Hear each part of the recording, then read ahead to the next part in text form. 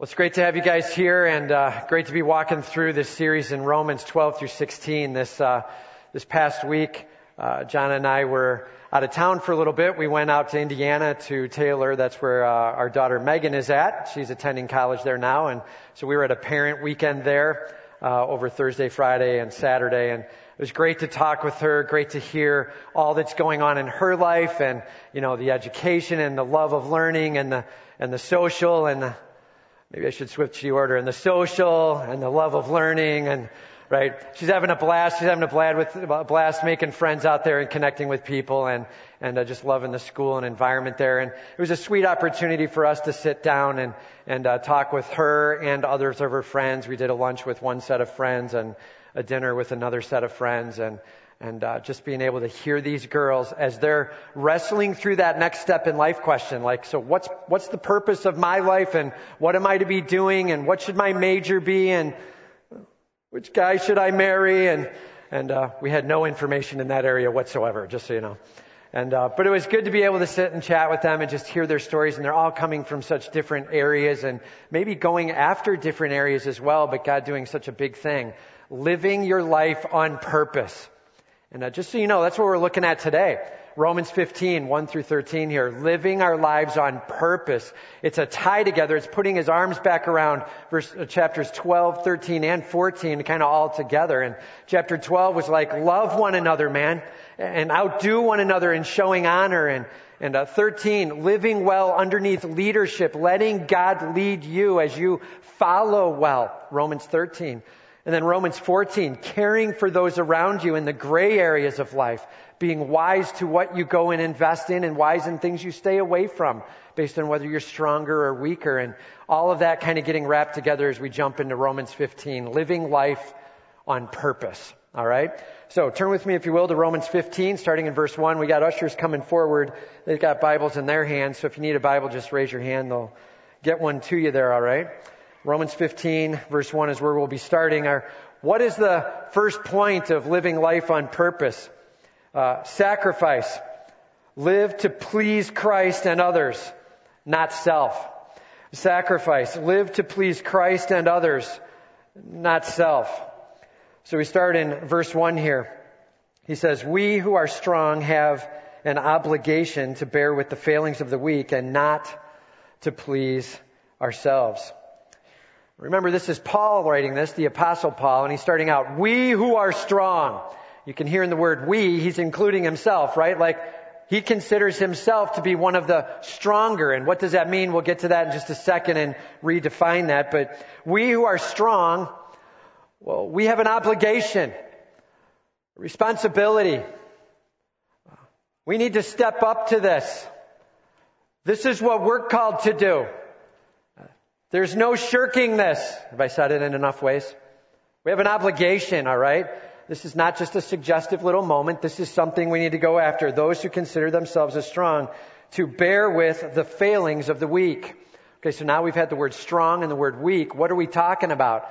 So let's go back a little bit. Remember, over the last 2 weeks in Romans 14, we've been talking about the stronger and the weaker, and there were 4 different name groups or categories we talked about. The first was the selfish, right? The one who's like, there's freedom in Christ, and we can do anything in Him, we can celebrate in Him, we can enjoy Him and love Him, and so I'm just going to do whatever I want to do now.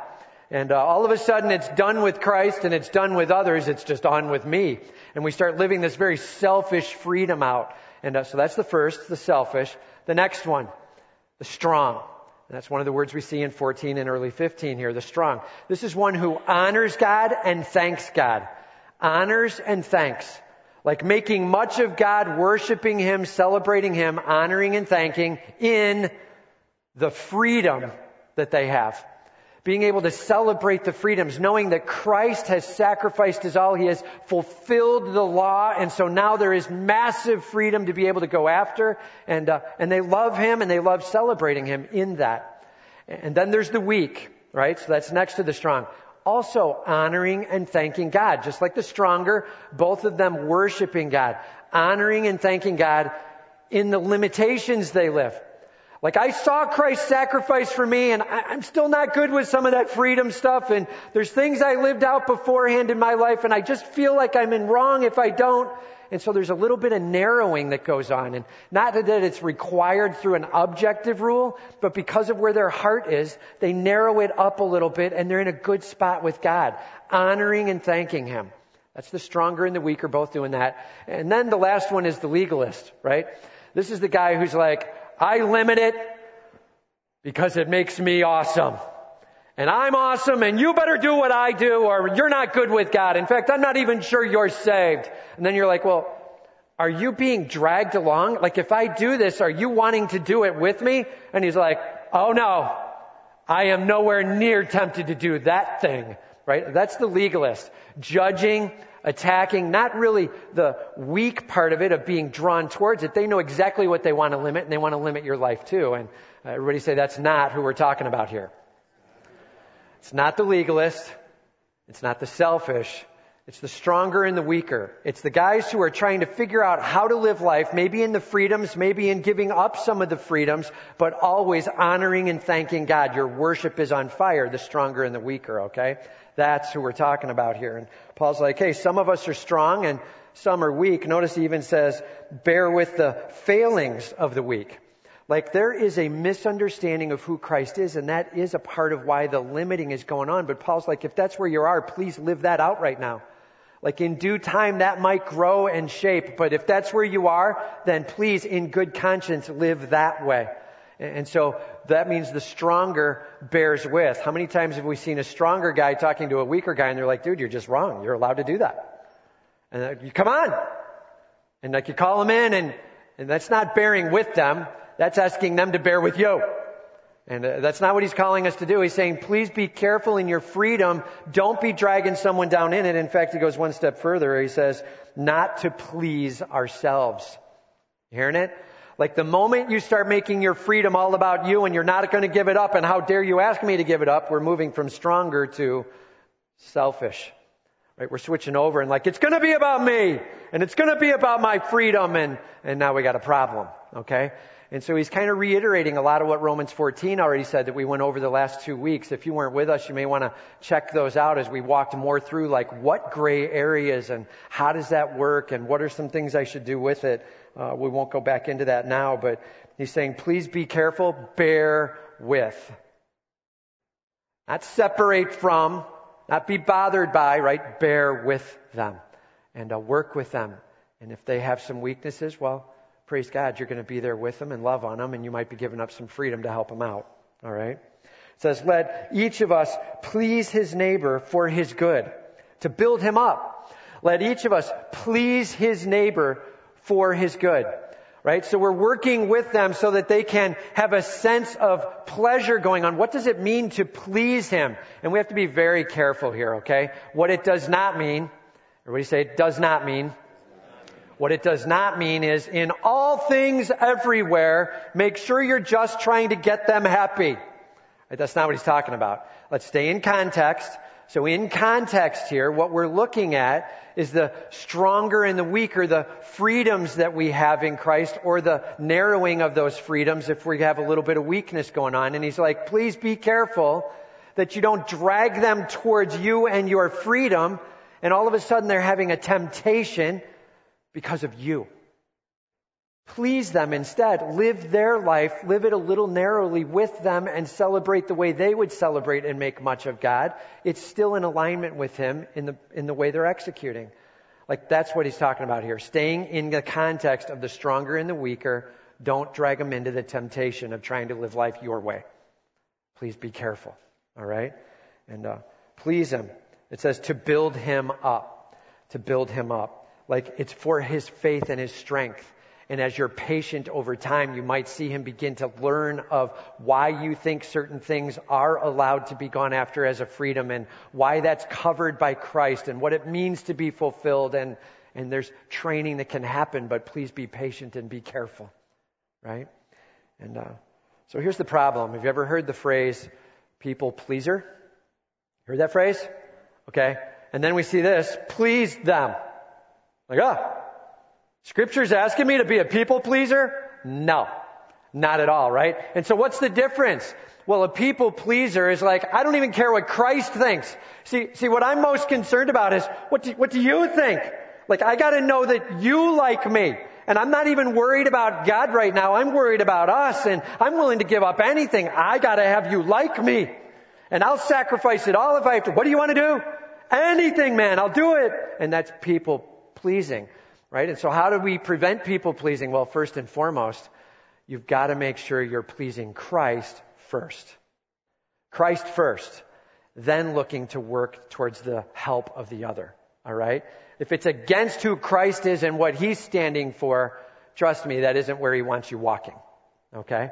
So that's the first little simple thing. And you're like, yeah, all right. I think I got it. All right, here we go. Top 5 signs we may have gone too far and gotten into people pleasing. If we're supposed to be pleasing others, how do I know I don't get to people pleasing? Here we go. Number 1, top 5 signs that we're into people pleasing. First one is minimal time with Christ.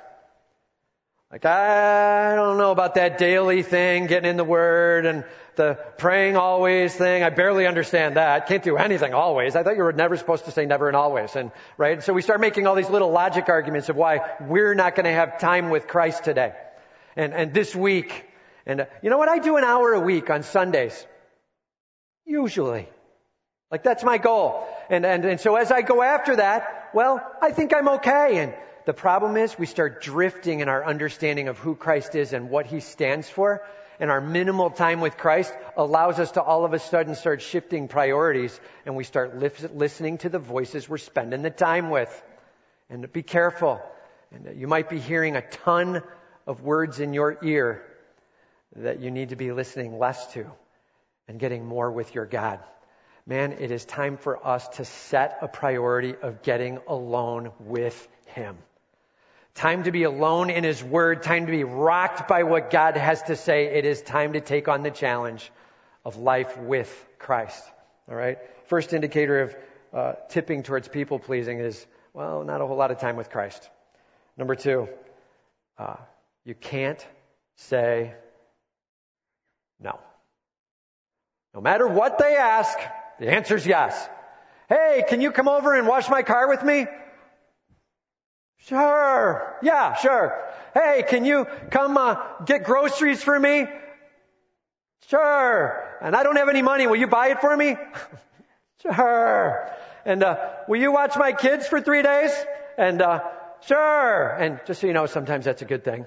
We were gone this week and we needed one of our children watched, and we appreciate that. And there is people who can jump in and be helpful, and it's okay to say yes to things at times, and right? But let's be careful. If the answer is always yes, we got something going on. If I can't say no, something in you is like, don't say no. You know they're not going to be happy with you if. Be careful, you've tipped into people pleasing. And so minimal time with Christ, can't say no. Third one. Your resentment builds as you're feeling trapped. Right? Every time you say yes and you wanted to say no, and you just start feeling it lean on you, and you're like, oh, hey, do you want to come over to my house and help me with the basement? I'm trying to fix some things up. And sure. Oh, why did I just say that? That guy always asks me for favors. I don't know what to say. And, right? And you start feeling this resentment inside. And some of you are like, oh, I so know what he means. Right? And others of you are looking around like, really? Why don't you just say no? And the difference in people. 5 signs of people pleasing. First, the minimal time with Christ. Second, can't say no. Third, resentment that's building. Fourth, privately despising, publicly supporting. Privately despising, publicly supporting. This building resentment all of a sudden starts to take its toll on your entire attitude. And when they ask you something, or when they're talking with you, or when they tell a joke or whatever, and you're like, yeah, right, hey, good to see you, man. Oh, I can't stand being with that guy. Like, you feel the weight as soon as you walk away, and when you're with them, you just can't. So you gotta fake, and now all of a sudden you're living really 2 very different faces of life. One with them in their presence, and one when their back is turned. And be careful. Good indicator you're living a people-pleasing life. And you're not just living out the clarity of what you need to be and do with them. And number 5, finally, it explodes. And usually on a small difference. Usually you won't explode on the big thing because that would mean you have to address the real thing. So you're going to explode on the small thing. And they're like, hey, you want to go to a movie? And you're like, you always do stuff like this. And they're like, dude, I was just asking you to go out if you wanted to go see me. I said, don't you understand what you? And you're like, I can't clearly tell you why and they say, do you have a problem with movies? What are you saying? Right? And there's this total miscommunication going on as you can't connect. Why? Because you've exploded on a thing that's not the thing, because you can't talk about that thing because you're trying to please them at the same time. And so the explosion that comes out, all of a sudden it sort of brings a weight off though. Have you noticed this? Now you explode and you're like, oh, feel a little better. So now we go back to the top and we start people pleasing again, and we start saying yes, yes, yes, and building resentment, and then we're getting angry, and then we talk behind their back, and then we blow on them finally. And let's be careful. And people pleasing, man, that's not where we need to be. That's a plan that sets up somehow trying to make the relationship between you and the person where they trust in you. And hear me on this one now. The problem is you're always saying yes. Why? Well, because in effect, you're trying to replace God himself. There's actually only one person that can always be with everyone, always, and say yes and mean it. And that's God himself. God alone can say yes to everyone and always be there and be in the moment. Not you, God. It's okay for you to have some calendar and some things going on, and some times where you need to say, I'm sorry, I love you, I just can't make that, and that's okay. Be considering what's going on with your family or what's going on with work or whatever, all right? Be working things through and be careful. This is not a call to people pleasing. Everybody say it's not that. Clear enough? This is a call to say please them, meaning you're not going to drag them into sin and have them expressing a freedom that they're uncomfortable with. Instead, you're going to let them live out life celebratory of their God, maybe even a little bit narrower in that sense. All right? That's what it's talking about. Okay.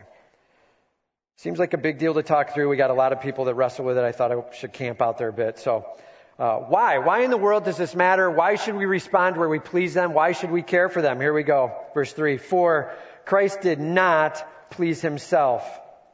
Christ did not please himself. But as it is written, the reproaches of those who reproached you fell on me. The reproaches of those who reproached you fell on me. This comes from Psalm 69:9, and Paul's quoting out a passage here where he's like, get this. Why am I asking you to care for those around you? Because that's who Christ is. The reproaches of those who reproached you, meaning, listen, Christ took nasty words said to him. People spitting on him that was meant for you, spitting on him. Whipping that hit him instead of you. Nail spikes going into him instead of you. The hatred of man against us and against sin, and it gets turned on him, and he takes on him the punishment of sin and the punishment of our rebellion against God. And yes, Christ Almighty, him for me. His reproach was my reproach.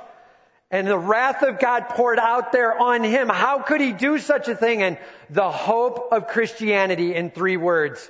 Him for me. It's that simple. Gospel deep. Him for me. That simple. 3 words. What are the words? Why go after it? Because that's who our Savior is. And that's how he lived it out. Him for me. Man, we have a privilege of knowing the Almighty King. And notice what he says now about the words that were quoted of him. These words of reproach. He says, for whatever was written in former days was written for our instruction, and through endurance and through the encouragement of the Scriptures, we might have hope. You hearing this? He's quoting an Old Testament passage and he says, know this, that stuff is written for a reason. Man, don't skip on the Old Testament in your reading.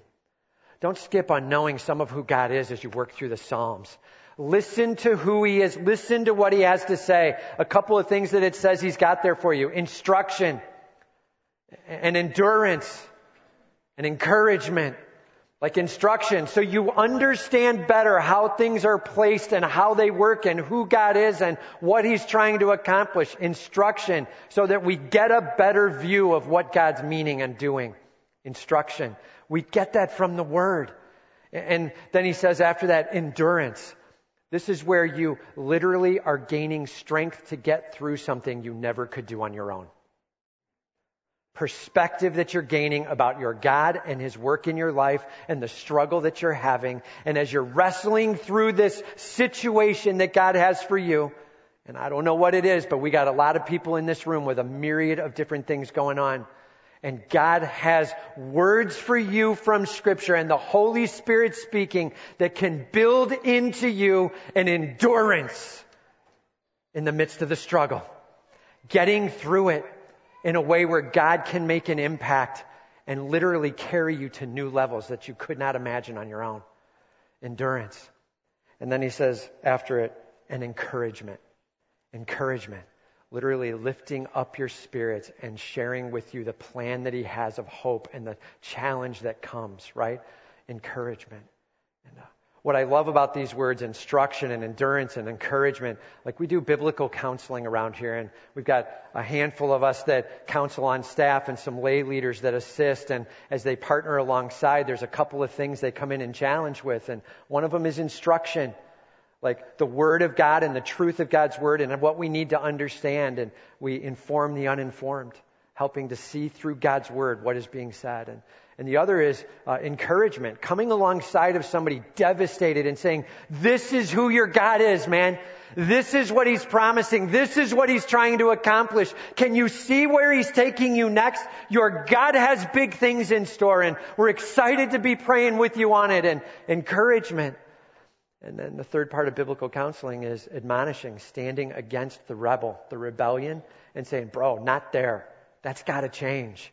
And that's biblical counseling. That's what we're going after. God's Word on fire in your life. And some of you might be like, yeah, I don't know what that's like. Here's my request. Time to take a little time and camp out with God's Word. Time to let His Word pour over you, maybe in ways you never have before. Maybe you're reading too much. Maybe you're taking on chapters upon chapters and pouring over it, and by the end of it, you're like, I don't know. I don't know what I was supposed to get out of that.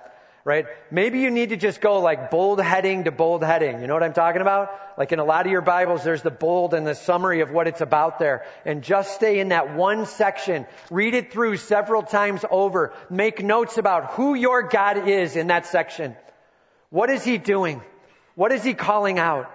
Being able to rephrase that into your own words and say, this is what my God's promising me.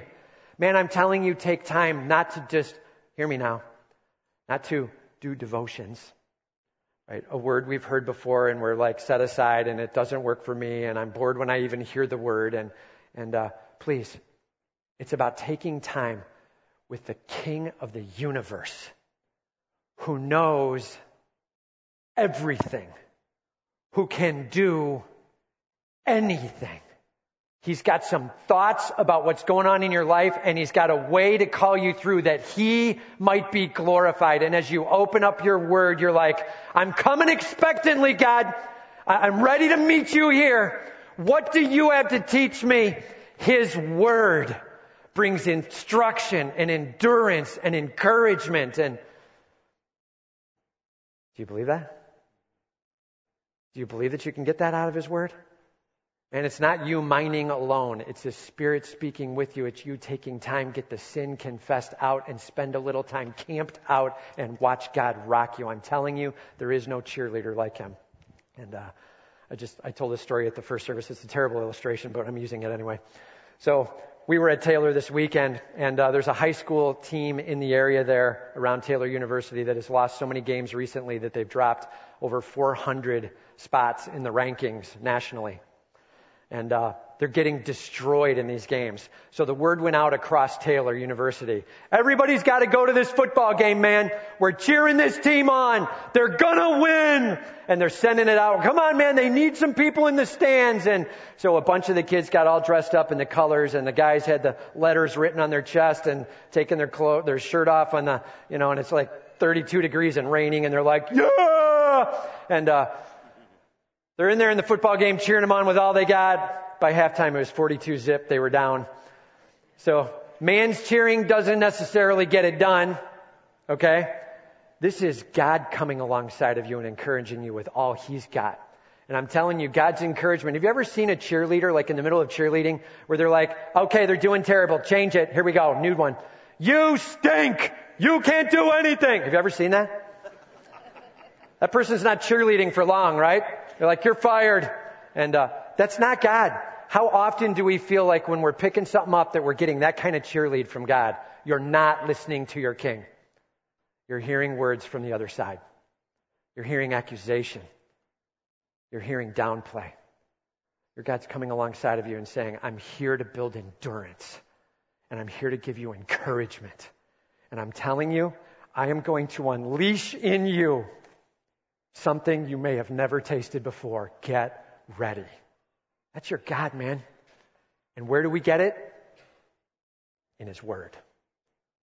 May we never walk past His Word and lose track of what our God is doing and saying in our lives. And all of God's people said, good spot for an amen. He says, huge opportunity for us to understand His Word, endurance and encouragement of the Scriptures that we might have hope. That we might have hope. And I've said this before, I'll say it again, hope. It's not like America uses it. Oh, I hope so. That's lame. All right? It's not that kind of hope. It's hope like there is an absolute conviction that this will be true. This is who my God is. This is what He's accomplishing. It is absolutely fact, and I'm counting on Him. Counting on what my God will bring true. I have a God who has saved me. He is restoring me. He is building for eternity. And man, we can have life with Him. Hope. That's what God's building into our lives. We have an awesome privilege of hoping in our God as we spend time with Him and time with His Word. And a huge privilege. Illustration. Martin Luther King Jr., renowned speaker and motivator. He was a civil rights activist in the 60s and did a ton to try to call out change in this nation. And he was talking one day about the Good Samaritan. Okay, you know the story of the guy who's sick on the side of the road, beat up and laying there, and you got the Levite and the priest, they walk by and they're like, not going to help him. They walk around the other side, but the Good Samaritan stops and takes care of him, right? And so here's his talk. He says, the first question which the priest and the Levite asked, you know, the guys that blew off the hurting person, the first question asked was, if I stop to help this man, what will happen to me? But the Good Samaritan reversed this question. If I do not stop to help this man, what will happen to him? That's the question. That's how we go after sacrifice. It's not looking at it and saying, but if I do, what's going to happen to me? Instead, it's going after it saying, Lord, what could happen with them? How do you want me participating in their life and caring in their life that you could be made much of, that glory could be given to you, that they could be helped out? I can't wait to see what you're going to do. The simple question, if I don't step in, man, what could happen to them? Care, sacrifice, and love.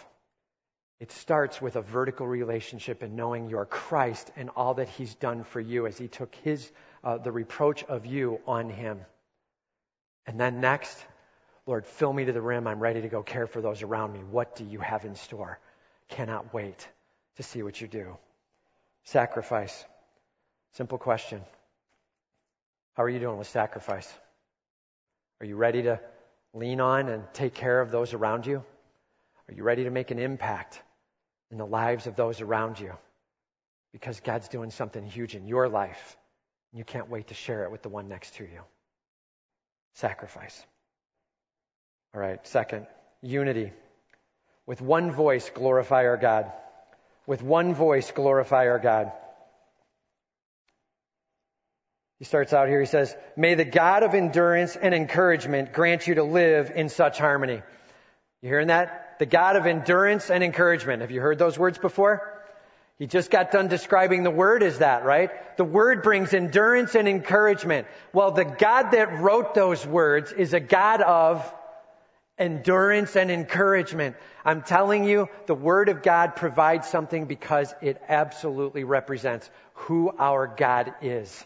His character, His passion, His delivery into your life. And lean on Him and trust in Him. It's about a relationship with Him that'll rock your world. And it says, may the God of endurance and encouragement grant you to live in such harmony with one another, in accord with Christ, that together you may with one voice glorify the God and Father of our Lord Jesus Christ. Live in harmony. You know that word? It's like music that actually fits together. Not music that like, it's weird and dissonant to your ear and it doesn't match, but somehow it's not the same note, it's another note, but the two together ring true. Harmony. He's not saying every single one of us is exactly the same cookie cutter, but he is saying when you are with me in one accord, I'm telling you, you may be playing a note, somebody else is playing a note, they will play out in perfect harmony. There is a body at large here, and we together serve Him, right? Romans 12 again. And this one body with many, many, many gifts and parts, many passions, all of us together, when we beat to the drum of our Savior Jesus Christ, we have one thing true. There is harmony. There is togetherness and connectedness. There is something being said about our God as we live well with each other. Unity and harmony. And he says here, may the God of endurance and encouragement grant you to live in such harmony with one another in accord with Christ Jesus. In accord with Christ Jesus. Simple analogy, picture the triangle. And you're on one point of the triangle and your family member, your spouse, your friend is on another point, Christ at the top. And at the moment that you move more towards Christ and they move more towards Christ, you are closer to each other. There is unity that occurs as you move towards your Savior and they move towards their Savior. Oneness. As we come in one accord with Christ, we are beating to the tuning fork of Jesus Christ. And because of that, there is oneness. This is not one big giant humanitarian club. Please, not a club. This is about a Savior and a King who's got a plan. And He's making a difference in each of our lives. And there's huge things happening because of our God. And we have a privilege to be able to see that happen in each of our lives. He says here at the end that together you may with one voice glorify the God and Father of our Lord Jesus Christ. How many voices?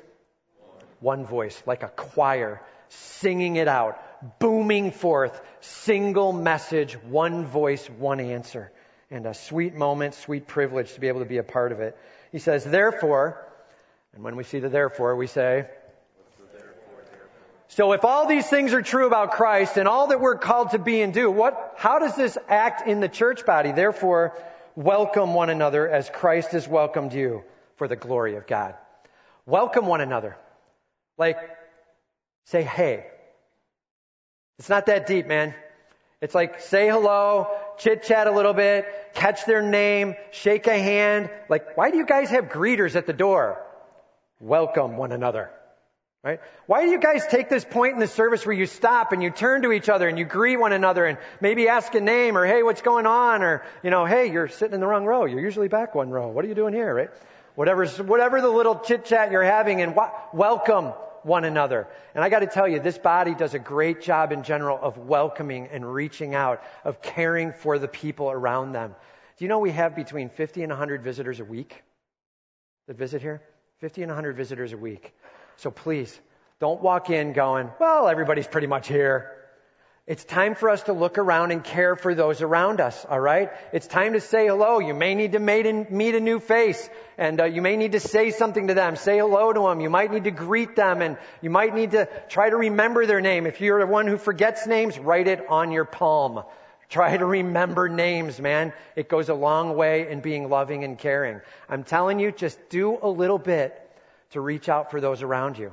Some of you are like, I've been here a lot and nobody's saying hey to me. This church isn't very welcoming. And I don't know every single story and I have to be careful. And so I can apologize if that's happening. But I ask you this too. Please be a little careful. Maybe go check yourself in the mirror. If you have a face that looks like this, you might have found the secret.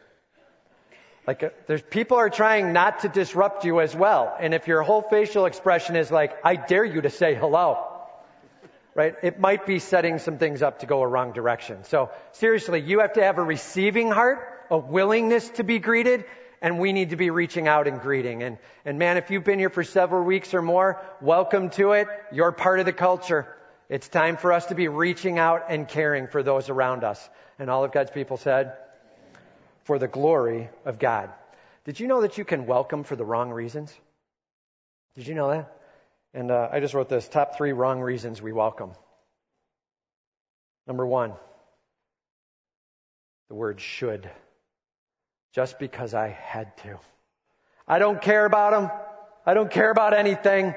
But I have this sense of should. I have this knife in my back, and because of it, I guess out of guilt, I'm going to go over and say, hey, and have you ever noticed that a knife in the back truly does move behavior for the moment, right? You want that point off your back, and the word should is a knife in the back. It makes us step forward and do something, but it's all about the opportunity and privilege we have in front of us. Man, as we reach out and care for those around us, we literally get to see lives transformed. Praise be to God. Huge privilege and opportunity. And don't do it because of the word should, but because of could. What's God doing in this place, and what could be taking place? And another one, showing off. Maybe it's to show you off. Look how many people I know. Or maybe it's to show the church off. I want this church to be made much of. Please hear me. In a sense, I see the attempt of what you're going after, but be careful. There's actually a lot wrong with that. We are not showing off this church. We are showing off our Savior, Jesus Christ. And all of God's people said, not this church, Christ himself. And we better be careful on that one. Always back to the King. Always back to the King. As soon as you start making it about the church or the church name, you are building club, man. We are headed the wrong direction. That's a wrong motivation. All right? Third, size. I think big is better. I just want to see a lot of people. It seems to confirm to me that something is good about big, and so I'm going with size. And please hear me. We are not about a quantity of disciples, but a quality of discipleship. We are going to be going after hardcore, passionate pursuit of you on fire for Jesus Christ. You going after him with all you've got. And as you are discipled, as you are actually making disciples of others, as you are passionate about your King, well, that is contagious. And numbers do come from that. That's not going to be apologized for, all right?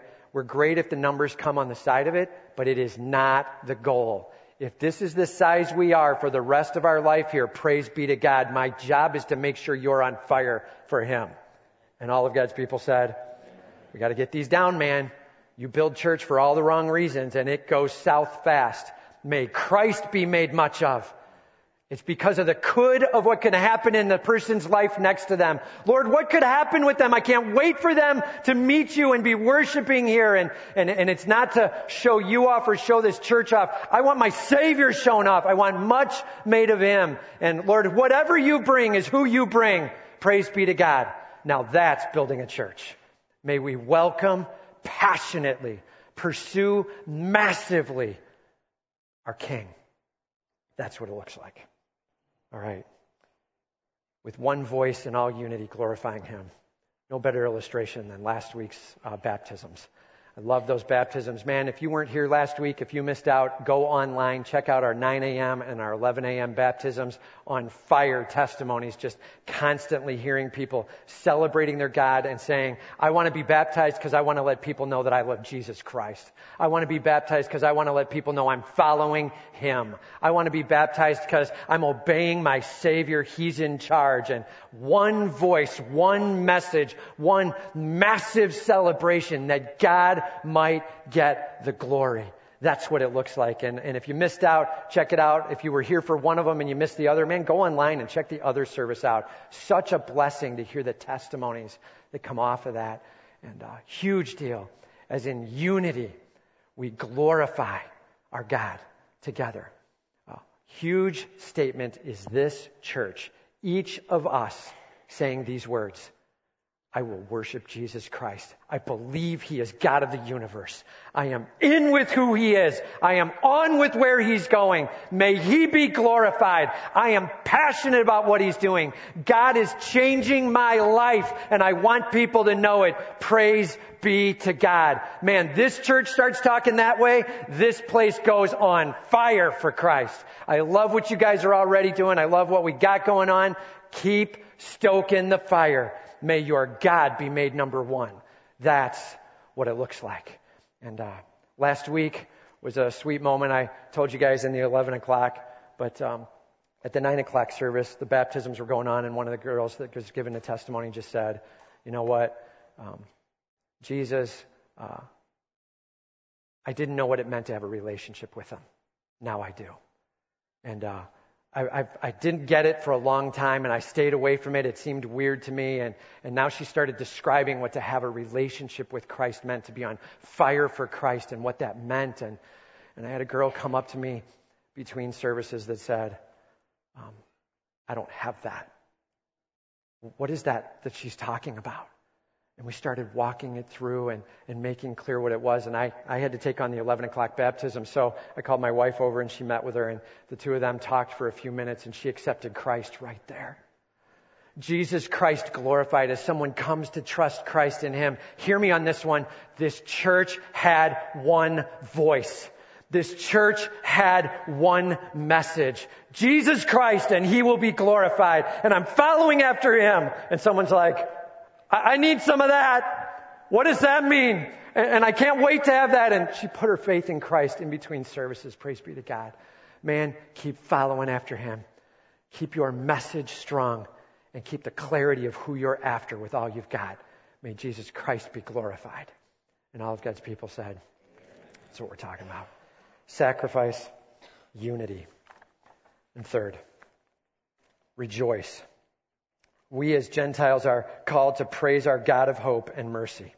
Rejoice. We as Gentiles are called to praise our God of hope and mercy. And this is actually going to move pretty fast. There's a couple of quotes from the Old Testament as Paul's like, hey, let me just make clear that what's going on with us as Gentiles. Did you know that? Like if you're not 100% Jewish, welcome to being a Gentile. Okay? It basically means not a Jew, not one of them. All right? That's what it meant, and it actually was a very derogatory statement at the time, like Gentile, right? And God's doing something huge with the Gentiles, and He says here, for I tell you that Christ became a servant to the circumcised, that's to the Jews. He came to this earth, He was born as a Jew, He was a servant to the Jews, to show God's truthfulness in order to, purpose statement, in order to confirm the promises given to the patriarchs. Abraham was told, the nations will be blessed through you. And they're like, how? How can that be? And the promises through the patriarchs of all that God would do to the world.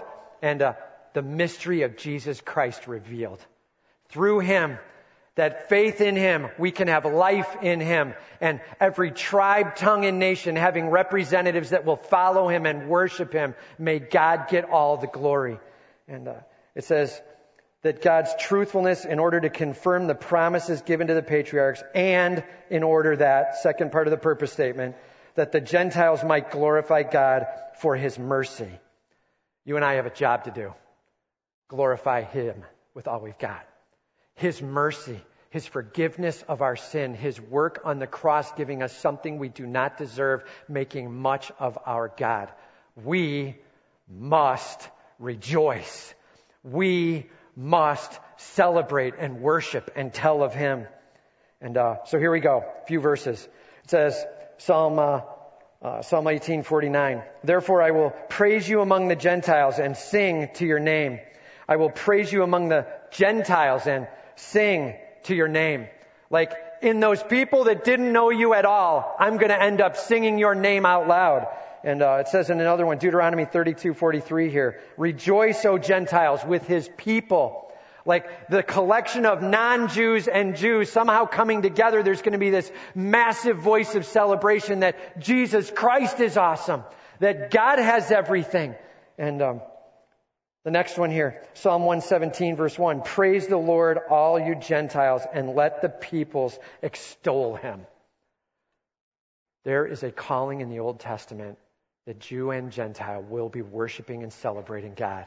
The mystery of Jesus Christ was not understood, but it was so understood that God had this thing in hand, and from every tribe, tongue, and nation, there will be worshipers. And it says next, the root of Jesse will come, even he who arises to rule the Gentiles. In him will the Gentiles hope. We have hope in Jesus Christ. We have a longing for him and his rule. We can make much of him. Please hear me on this. It is so easy to hear all this talk about Jesus and put it in a little box on the corner, and then we live the rest of life. Like, yeah, that's great. And then we got to talk about lunch, and then we got to talk about work and family, football, and then there's Jesus in the corner over here. And be careful.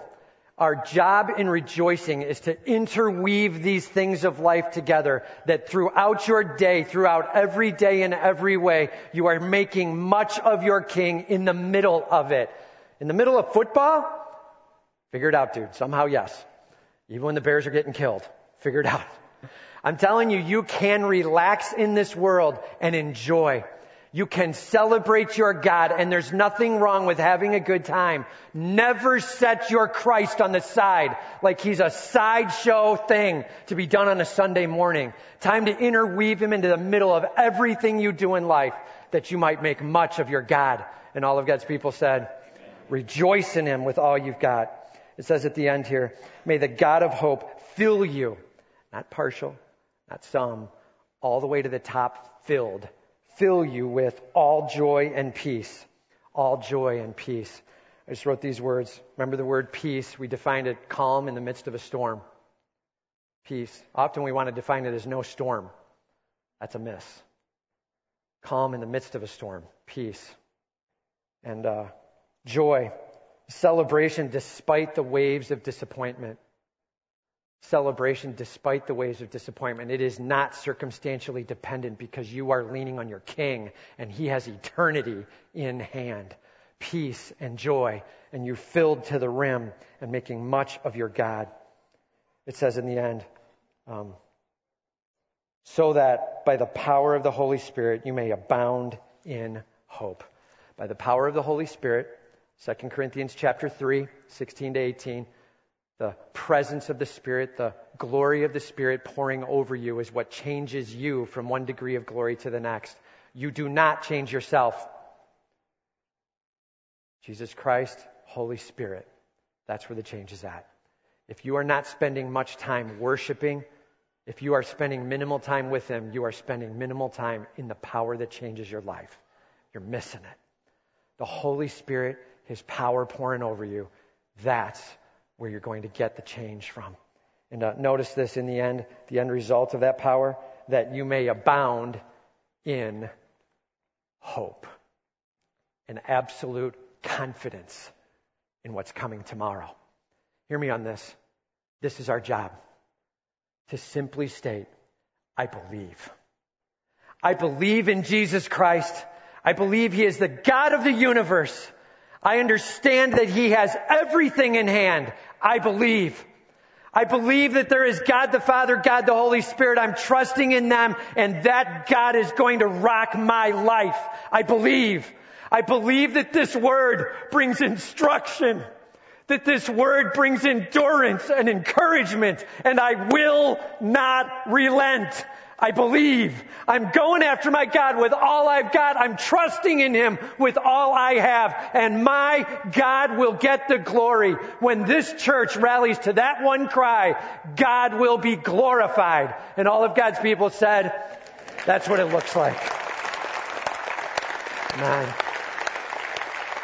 Man, I love this passage. This is power and simplicity. Sacrifice, unity, and glorify his name through rejoicing, that God might be lifted up. That's what we need to go after every day of our lives. Don't ever go for the shortchanged, cheap, lame side replacement. You go after your King. You will never be dissatisfied. Let's pray.